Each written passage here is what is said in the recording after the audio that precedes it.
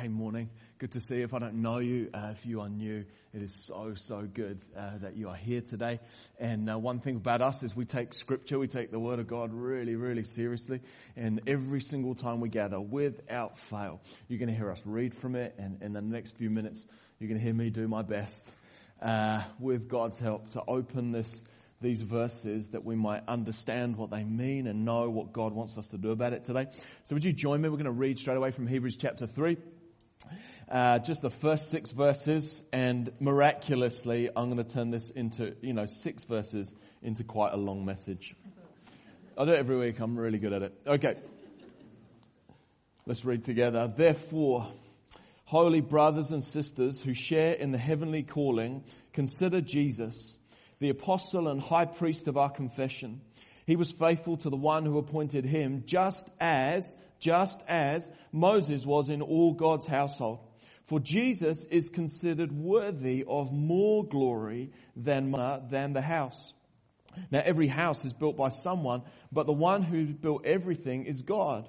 Moses was faithful as a servant in all God's household as a testimony to what would be said in future. But Christ was faithful as a son over his household, and we are that household if we hold on to our confidence and the hope in which we build. We're going to park on that verse a little bit later on. If we hold to our confidence and the hope in which we boast. Father, we want to thank you so much for Scripture. God, we want to build our lives upon it. We thank you for truth. Let it be like a light to our path. Let it be like to a lamp to our feet. God, we pray by your Spirit, would you make these words come alive before us today, that we as your people, that we as a community would know what it is you want us to do today. Thank you, Lord God, that none of us is quite like you yet, but you're doing that work in us and through us. And we pray, God, that you'd show every single one of us the step that we need to take today. Not one of us, me included, stands above this word. But God, we come underneath it. We humble ourselves before your word today. We say, would you teach us? Would you lead us? Would you change us? In Jesus' wonderful name. Amen. Show me you're awake. Come on, give me a big amen. Unless you didn't agree with what I've just prayed. In which case, you're at one. I love adventure. Anybody love adventure? Yeah, I love adventure. I love getting outdoors, exploring new places, new things. And New Zealand is one of those incredible countries to explore. And just to go off, like I love chucking the tent in the boot, surfboards or a kayak on the roof and just heading to the coast with the family. Love it. And inevitably, adventure in in New Zealand,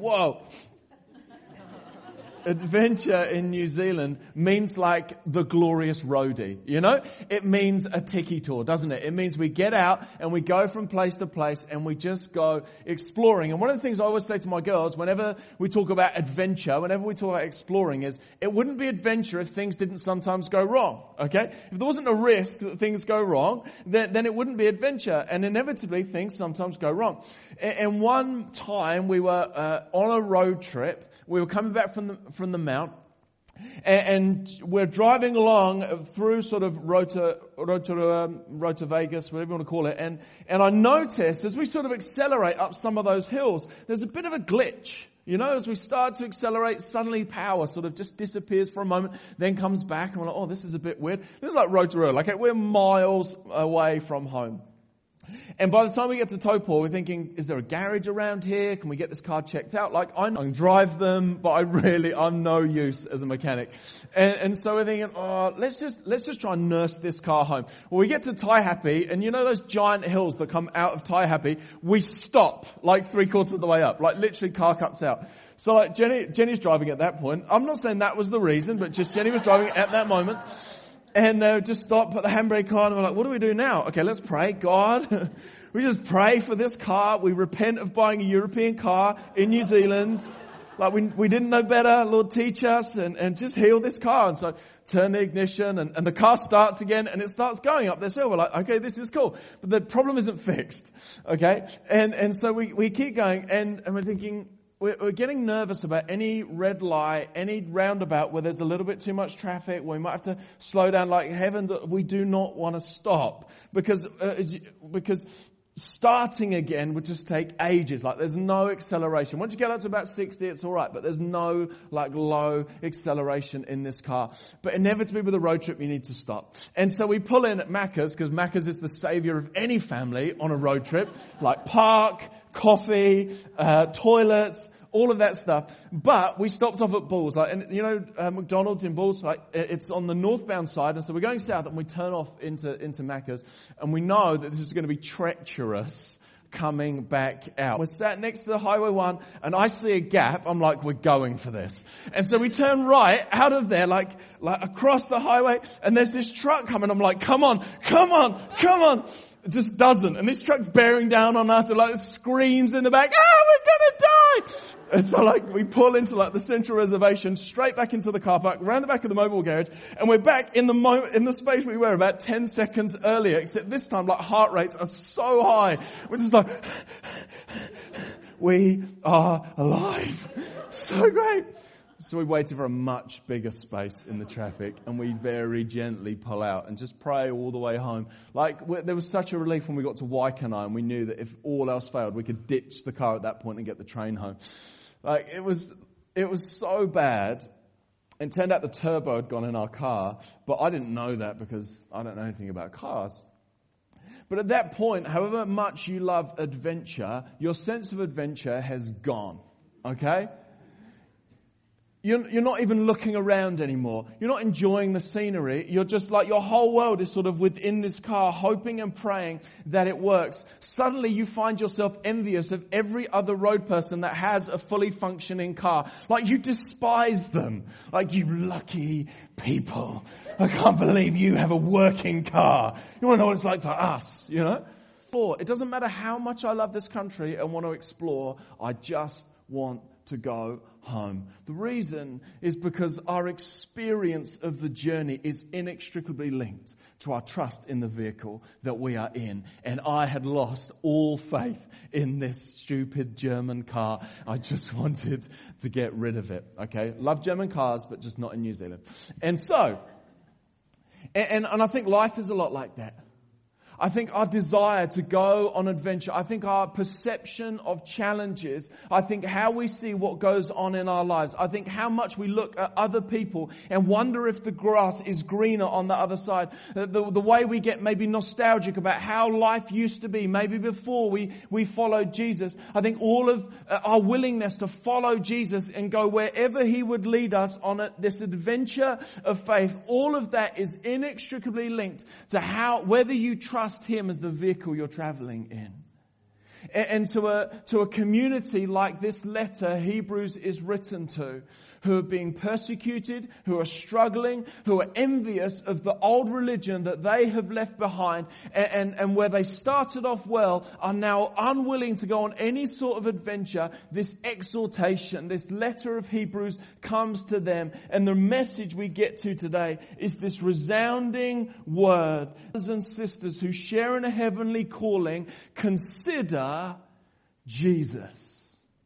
Consider Jesus. Lost your sense of adventure? Consider Jesus. Struggling? Consider Jesus. Got a wrong perception of challenges that are going on? Consider Jesus. This is no sort of ordinary word. It means to fix your thoughts on. It means to hold in your memory. Consider Jesus. It's a word that is used by Luke in Acts chapter 7 to describe what happened in Exodus 3. You with me? It's a bit of a jump through scripture. But anyway, Moses is in the desert in Exodus 3 and he comes across this bush that is burning, and as he looks at it, he's like, that bush is burning, but it's not burning up. And so he draws near to it. The Exodus 3 records that it was remarkable, that it captured his attention, that it stirred his imagination. And so he draws near and he stares at it. This is not like flipping through Instagram, just like boring, seen that before, don't care what you had for dinner last night, you tell me every day, just keep on scrolling. This is like, whoa! Like everything else in life stops right now. I'm going to draw near to this remarkable sight and gaze, captivating. And it's that word that Luke uses to describe that scene that our writer of Hebrews uses as well. Consider Jesus. You know, we're a church community that mentions Jesus all the time. I heard it. I just said Jesus. That's very New Zealand. Like, I never used to pronounce it that way. Him that way. Anyway, consider Jesus. Do you ever find, we talk about him a lot, but do you ever find yourself going, oh, him again, tell us something new. Tell us something we haven't heard before. I can't believe we're talking about Jesus again. And yet what I think this writer of Hebrews says is, don't go too far. Don't think like there's more to discover elsewhere, but consider Jesus. Park there. Dig deep there. Consider Jesus. And the thing is, this isn't just some sort of vain thing of consider Jesus generally. He has a specific agenda here. Consider Jesus, the apostle and high priest of our confession. Verse 2, he was faithful to the one who appointed him, just as Moses was faithful in all God's household. The writer takes a little bit of a segue. He says, hey, consider Jesus, the apostle and high priest of our confession. He was faithful. In the Greek, verse 1 and verse 2, I might read it like this. Consider Jesus, he was faithful. Just as Moses was faithful in all God's house. Fix your thoughts on the one who has a proven track record. Consider him. Fix your thoughts on him. Trust in his faithfulness. And so to this community, they're like, well, how do we know what Jesus' faithfulness is like? Okay, so this writer goes, I'm going to tie this consideration of Jesus to like the most faithful person you know. Who do you know really, really well? Okay, you used to be Jews. You know Moses really well. Okay, they're not just familiar with Moses. He's like a hero for them. They knew him through and through. And so he says, I'm going to take Moses as an example. I'm going to say Jesus was faithful to the one who appointed him, the one who called him, just as Moses was faithful in all God's house. If you back up just slightly in verse 1, the apostle and high priest of our confession speaks of Jesus. Okay, the apostle, one sent from God, and high priest, the one in the Jewish community that was to represent the people before God. Do you get that? So it goes both ways. An apostle sent from God and a high priest, the one who represents the people before God. They go both ways. Jesus does both of those things. And in the Old Testament, you had apostles, they weren't called apostles, but like messengers from God, people sent from God. And you also had high priests, presented sacrifices and offerings, and they mediated between the people and God. And it was super rare that you would ever find somebody who was both a high priest and somebody who was an apostle. But guess who fills both roles in the Old Testament? Moses. Moses did both. He interceded before God. He pleaded before God for the people. But he was also the one that God gave the law to. He was also the one who God gave the specifications for the temple for them to build. He went both ways. He did both. He is both. And so what the writer does is he says, just as Moses was faithful in all God's household, so Jesus is faithful. And when we talk about the house here, we're not talking about the building. We're actually talking about the inhabitants. It's like Moses was faithful in all God's household. In other words, he was faithful in leading the people. And I think Moses, I don't know this, but I think Moses was probably the most faithful person they knew. Like, think of it this way. When you look at Israel's history and you read about Moses' leadership of Israel, here's what you find. Chapter after chapter after chapter. The people grumbled. The people grumbled. The people grumbled. Like, this is not a great community to lead. And one particular time that I think shows Moses' faithfulness, like more than any other, is he goes up on the mountain, God descends in a cloud, and Moses goes 40 days doing anything. And God writes the law on stone tablets. He said, Moses, here's the way my people are to follow me. Here's how they are to live as representatives of me on the earth. Go and tell them. So Moses, after 40 days, comes down the mountain with these tablets. And what does he find? He finds the people, they've made this golden calf and they're bowing down and worshiping. He like tears his hair out. Like me at that point, like if that was me and you, I'd be like, I'm off. Too hard. I'm not going anywhere, but too hard. What was Moses' response? He fell down before God and fasted for another 40 days and 40 nights. Pleading, God, I know you just want to get rid of this people, but please don't. Be merciful, God. Can you believe that? He fasted another 40 days and 40 nights. That is how faithful Moses was in leading God's people. And this writer of Hebrews says, you want to know how faithful Jesus is? Just as Moses was faithful in all God's household, just as he was so faithful in leading you despite your ignorance and your rebellion, so Jesus is faithful. But then read on. Verse 3 says, for Jesus is considered worthy of more glory. Not the same, but more glory than Moses. Now every house is built by someone, but the one who built everything is God. The writer uses this example here of a house. And he says, a house just gets built. But the builder imagined it, designed it, paid for it, constructed it, finished the job to a high specification. Who's worthy of more glory? What is worthy of more glory? The house or the builder? Well, Moses was a leader, but he was part of the house because the house refers to the people, the inhabitants of God's household. And Moses was one of the people. But it was God who called Abraham. It was God who delivered Israel out of slavery. It was God who brought them into the promised land. It was God who built the people. And then to step back from that, not only did God build the house and is therefore worthy of more honor, but God actually built everything. And remember how Hebrews sorts of ties together. It links. It's this seamless argument. And so when we go back to Hebrews 1, we remember that actually it was God that created everything through an agent, through His Son, through Jesus. So you want to know about the house and the builder? Well, God created everything. He did it through Jesus, and therefore Jesus is the builder who is more worthy of more glory than the one who is just part of the house, Moses. And it says here that Moses was faithful as a servant.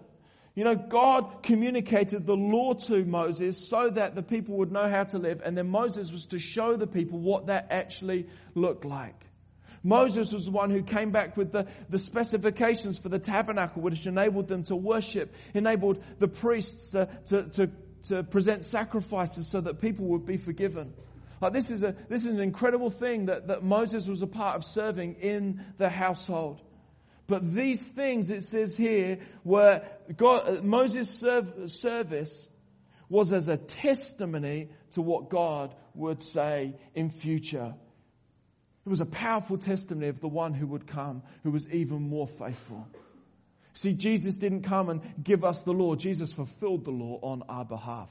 Jesus didn't give us a temple for worship where sacrifices could be presented. Jesus became the sacrifice on our behalf. He became the ultimate expression of all of those sacrifices. He didn't give us the priesthood to come before God on our behalf. He blazes this trail of salvation for us so that we follow and come into the presence of God for ourselves. He is worthy of more honor. And so when it talks about that Moses was a servant, this is how he then describes Jesus. Verse 6, but Christ was faithful as a son, not a servant, household.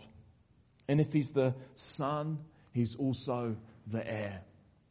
I want to imagine something today, and that is that if Jesus is the one who is the son over the house, and he's therefore the heir and the one who inherits the house, I want you to imagine with me, okay? I love playing a game sometimes, which is, if you could have a house anywhere in the world, where would it be?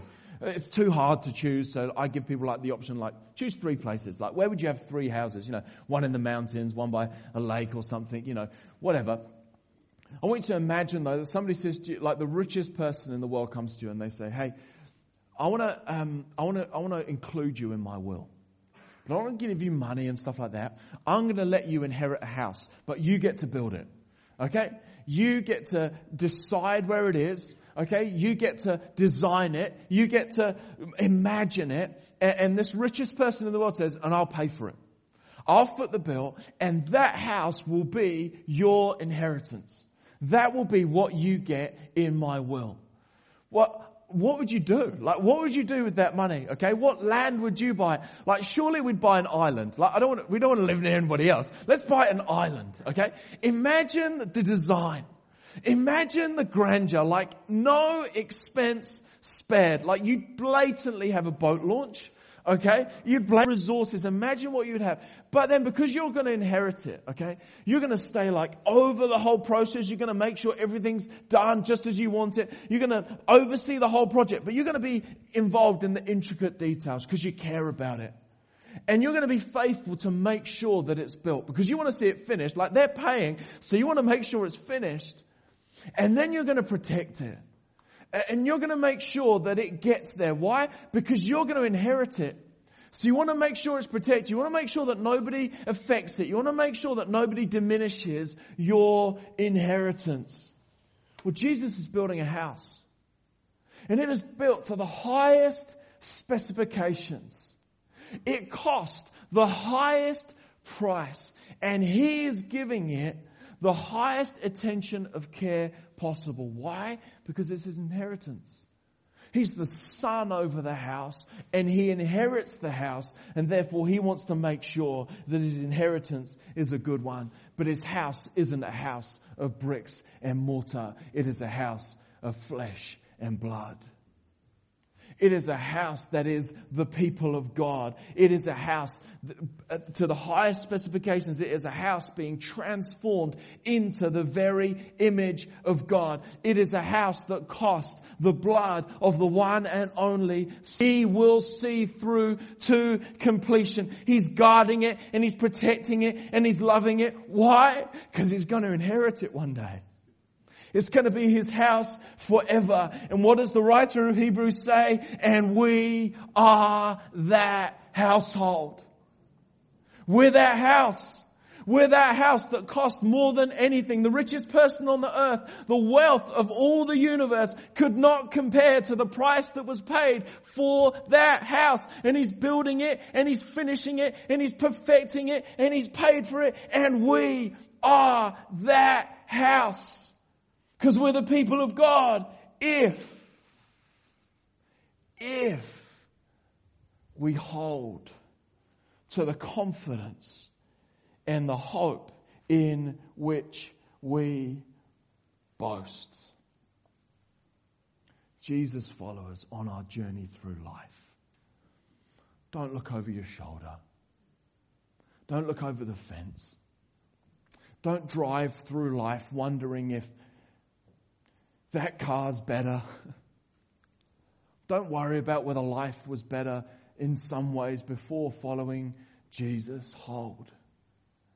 We are that household if we hold to the confidence and the hope in which we're supposed to be humble. But I think the message of Scripture is, if you're going to boast, boast about that which is the very best. That word boast also means take pride in. Show off about. Be loud and boisterous about that which is the best. What are we to boast about? The confidence and the hope. What's the confidence we have? That we have been made right with God. That every single one of our sins and errors and wrong has been washed away simply by believing in Jesus. That He died for us. And our hope is that because of that, there is an eternal destiny of relationship with God forever and ever and ever. That's our hope. And that is our confidence. That, as the people of God, is what we are to boast about. But what if that's not where we're at? You know, what if life's hard right now? What if you have been looking over your shoulder like, man, it was just easier when I didn't follow Jesus? What if that's where you're at? Do you look in the mirror and give yourself a pep talk? Be more confident. Come on. Confidence. Come on. I'm going to just think positive, confident thoughts. I'm going to be more hopeful. No. Because what was the advice to these Hebrews who were just shot to pieces right now? He says, the writer says, no. What you have now in Jesus is better by far than anything you have left behind. What does he tell them to do? Consider Jesus. Don't try and be more confident. Don't try and be more hopeful. Consider Jesus. And as you do, you're going to find your confidence come back. You're going to find your hope restored. You see, we didn't stick with that German car for much longer. We bought a new one. New to us. And as we drove it, we realized it went up hills. And we realized that it pulled out on trucks and could accelerate faster than trucks. And so it was much safer than the German car we had before. I didn't tell myself to be more confident. I didn't tell myself to be more hopeful. I didn't tell myself, come on, be more confident. Let's go out on adventures. But as I considered this car and the fact that it was trustworthy, the fact that it was reliable, suddenly when Jenny said, should we go to the coast this year? I'm like, do you know what? Yeah, I fancy that again. Because I'm confident in the vehicle that is going to take us there. If you need more confidence, if you are lacking hope, don't try and find it within yourself, but look around you at the one who is carrying you. Consider, fix your thoughts on, fix your mind on Jesus. I've been thinking, what does that look like for us? First, when I wasn't considering Jesus, but like He filled my thoughts day in, day out. Do you know what I was doing at the time? I'd got this crazy idea that I could learn Ephesians. I'd heard of somebody trying to learn Ephesians, and I'm like, I could probably do that. And so I'd take the first 3 verses and I'd just read and read and read, and I'd write it on post-its and put it in my suit pocket. So that when I was at work, maybe in the lift, I'd pick it out and I'm reminded of Jesus again. And I'm just learning it verse by verse. And I got like 3 or 4 chapters through. I could recite it like that. But do you know what it did? It wasn't me trying to fix my thoughts on Jesus. As I put the Word of God into my heart and into my mind, do you know what happened? It fixed my thoughts on Him. I'd be making a cup of tea and I'd been thinking about Jesus. I'd be in the shower and there'd be this insight of something that Jesus had done for me. I'd be running and suddenly I'm like, wow, I never saw that about Jesus. Because as I invested Scripture into my heart and into my life, it fixed my thoughts on Him. There was this new revelation. My vision of God expanded because of that investment. You might say to me, I can't do that. Yes, you can. You can actually train your brain to do that. I found that I was really, really bad at memorizing Scripture. But as I began to do it, my brain got better at it.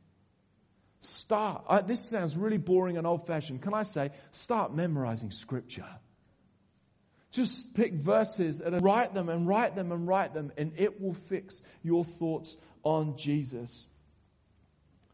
There's another thing that I've started doing. I was considering, how am I going to do this? What am I going to share with you today? And a couple of weeks ago, when I began to look at this, I picked up Harvey's book. And there are copies available today.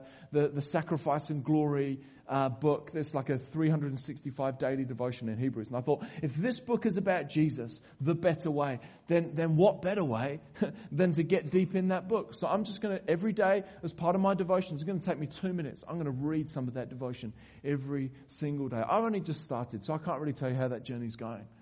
But do something. But here's the other thing I want you to see. We so easily turn this verse into this. And I am part of that household if I hold on to my confidence and the hope in which I boast. It's not what it says. But we're really good at that in the Western world. We're really good at turning this into, it's all about me and what I do. Do you notice it says, and we are that household if we hold on to our confidence and the hope in which we boast. This Hebrews writer has observed this church community struggling. So what does he do? He doesn't say, you need to do better. He comes alongside them and he says, we're that household. He writes the most encouraging, we're that household.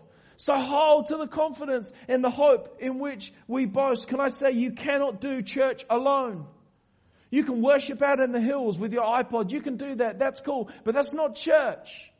That's worship, that's personal, that's cultivating a relationship with God. Awesome. But you cannot do church alone. We're a building, not a brick. We're a building. Every single person here is a part of the church, part of the building, part of the body.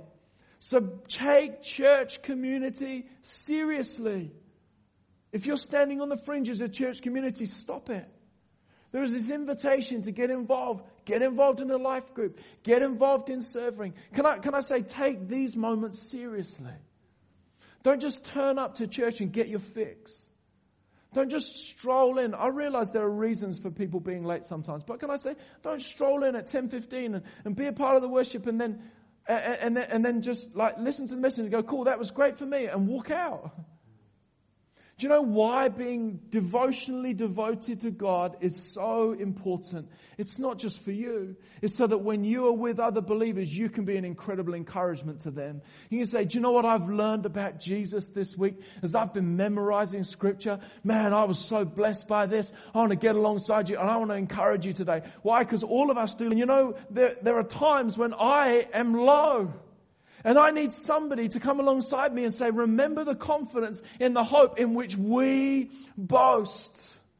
So we've got to see church community differently. You know, come with something to share. And if you don't have something to share, come anyway. If you're on a massive high with God, come. If you're on a massive low and you're struggling, come. Because we want to get around you and remind you and help you consider Jesus together. I think this matters. My time's well up. We've got time though. I think this matters. It matters because life happens. And I've got friends who work in town, and many of you are in secular jobs where life's getting harder to follow Jesus.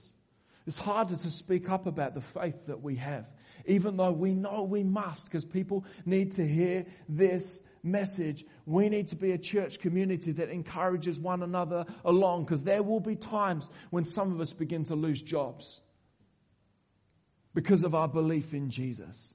Those days may well come in this country. We need to be a church that reminds each other and helps each other consider Jesus more than ever. It's important because we have a mission to share this story of Jesus. We don't have a hope. What on earth are we sharing? Why would I want your faith? You're struggling with it yourself. Oh, no. You know, life's hard. But I got this confidence and this hope. And I can't stop speaking about it. I want us to be a church community that gather and consider Jesus. And our vision of Him so grows. Our love for Him so overflows that we spill out of here on a Sunday. And we spill out of life groups in the week. And we spill out of any time we gather together having considered Jesus. And we can't wait to share Him with people around us. But you know, the final reason I think this is so important is because we're on an adventure of faith. And I believe God wants to do something in the eastern suburbs that not one of us can even conceive. I don't think we've even scratched the surface of what God wants to do in this area. I am staggered time after time when somebody wants to share a prophetic word with me about what God's going to do in this area. And we will not be prepared for that journey if we do not have a depth of trust in the one who is leading and the one who is carrying us into those places. So we've got to gather and consider Jesus together. Otherwise we won't be ready. Otherwise when Jesus says, do you want to turn off here? Should we go and explore this area and be like, whoa, no, I'm wanting to go home right now. But if we understand who He is, we'll go, Jesus, where next? Wherever, whenever, I want to follow you. Because there is nowhere more trustworthy, nowhere more dependable than you. And wherever you go, we'll go. Should we stand? We're going to respond this morning. And worship does. We sing words together. It's not singing songs, it's worship. We have these words of songs that help us together as a community to consider Jesus. Would you pray with me? Lord God, we want to thank you so much for Scripture. We want to thank you for your word. And Lord, as we worship now, Lord, we want to fix our thoughts on you.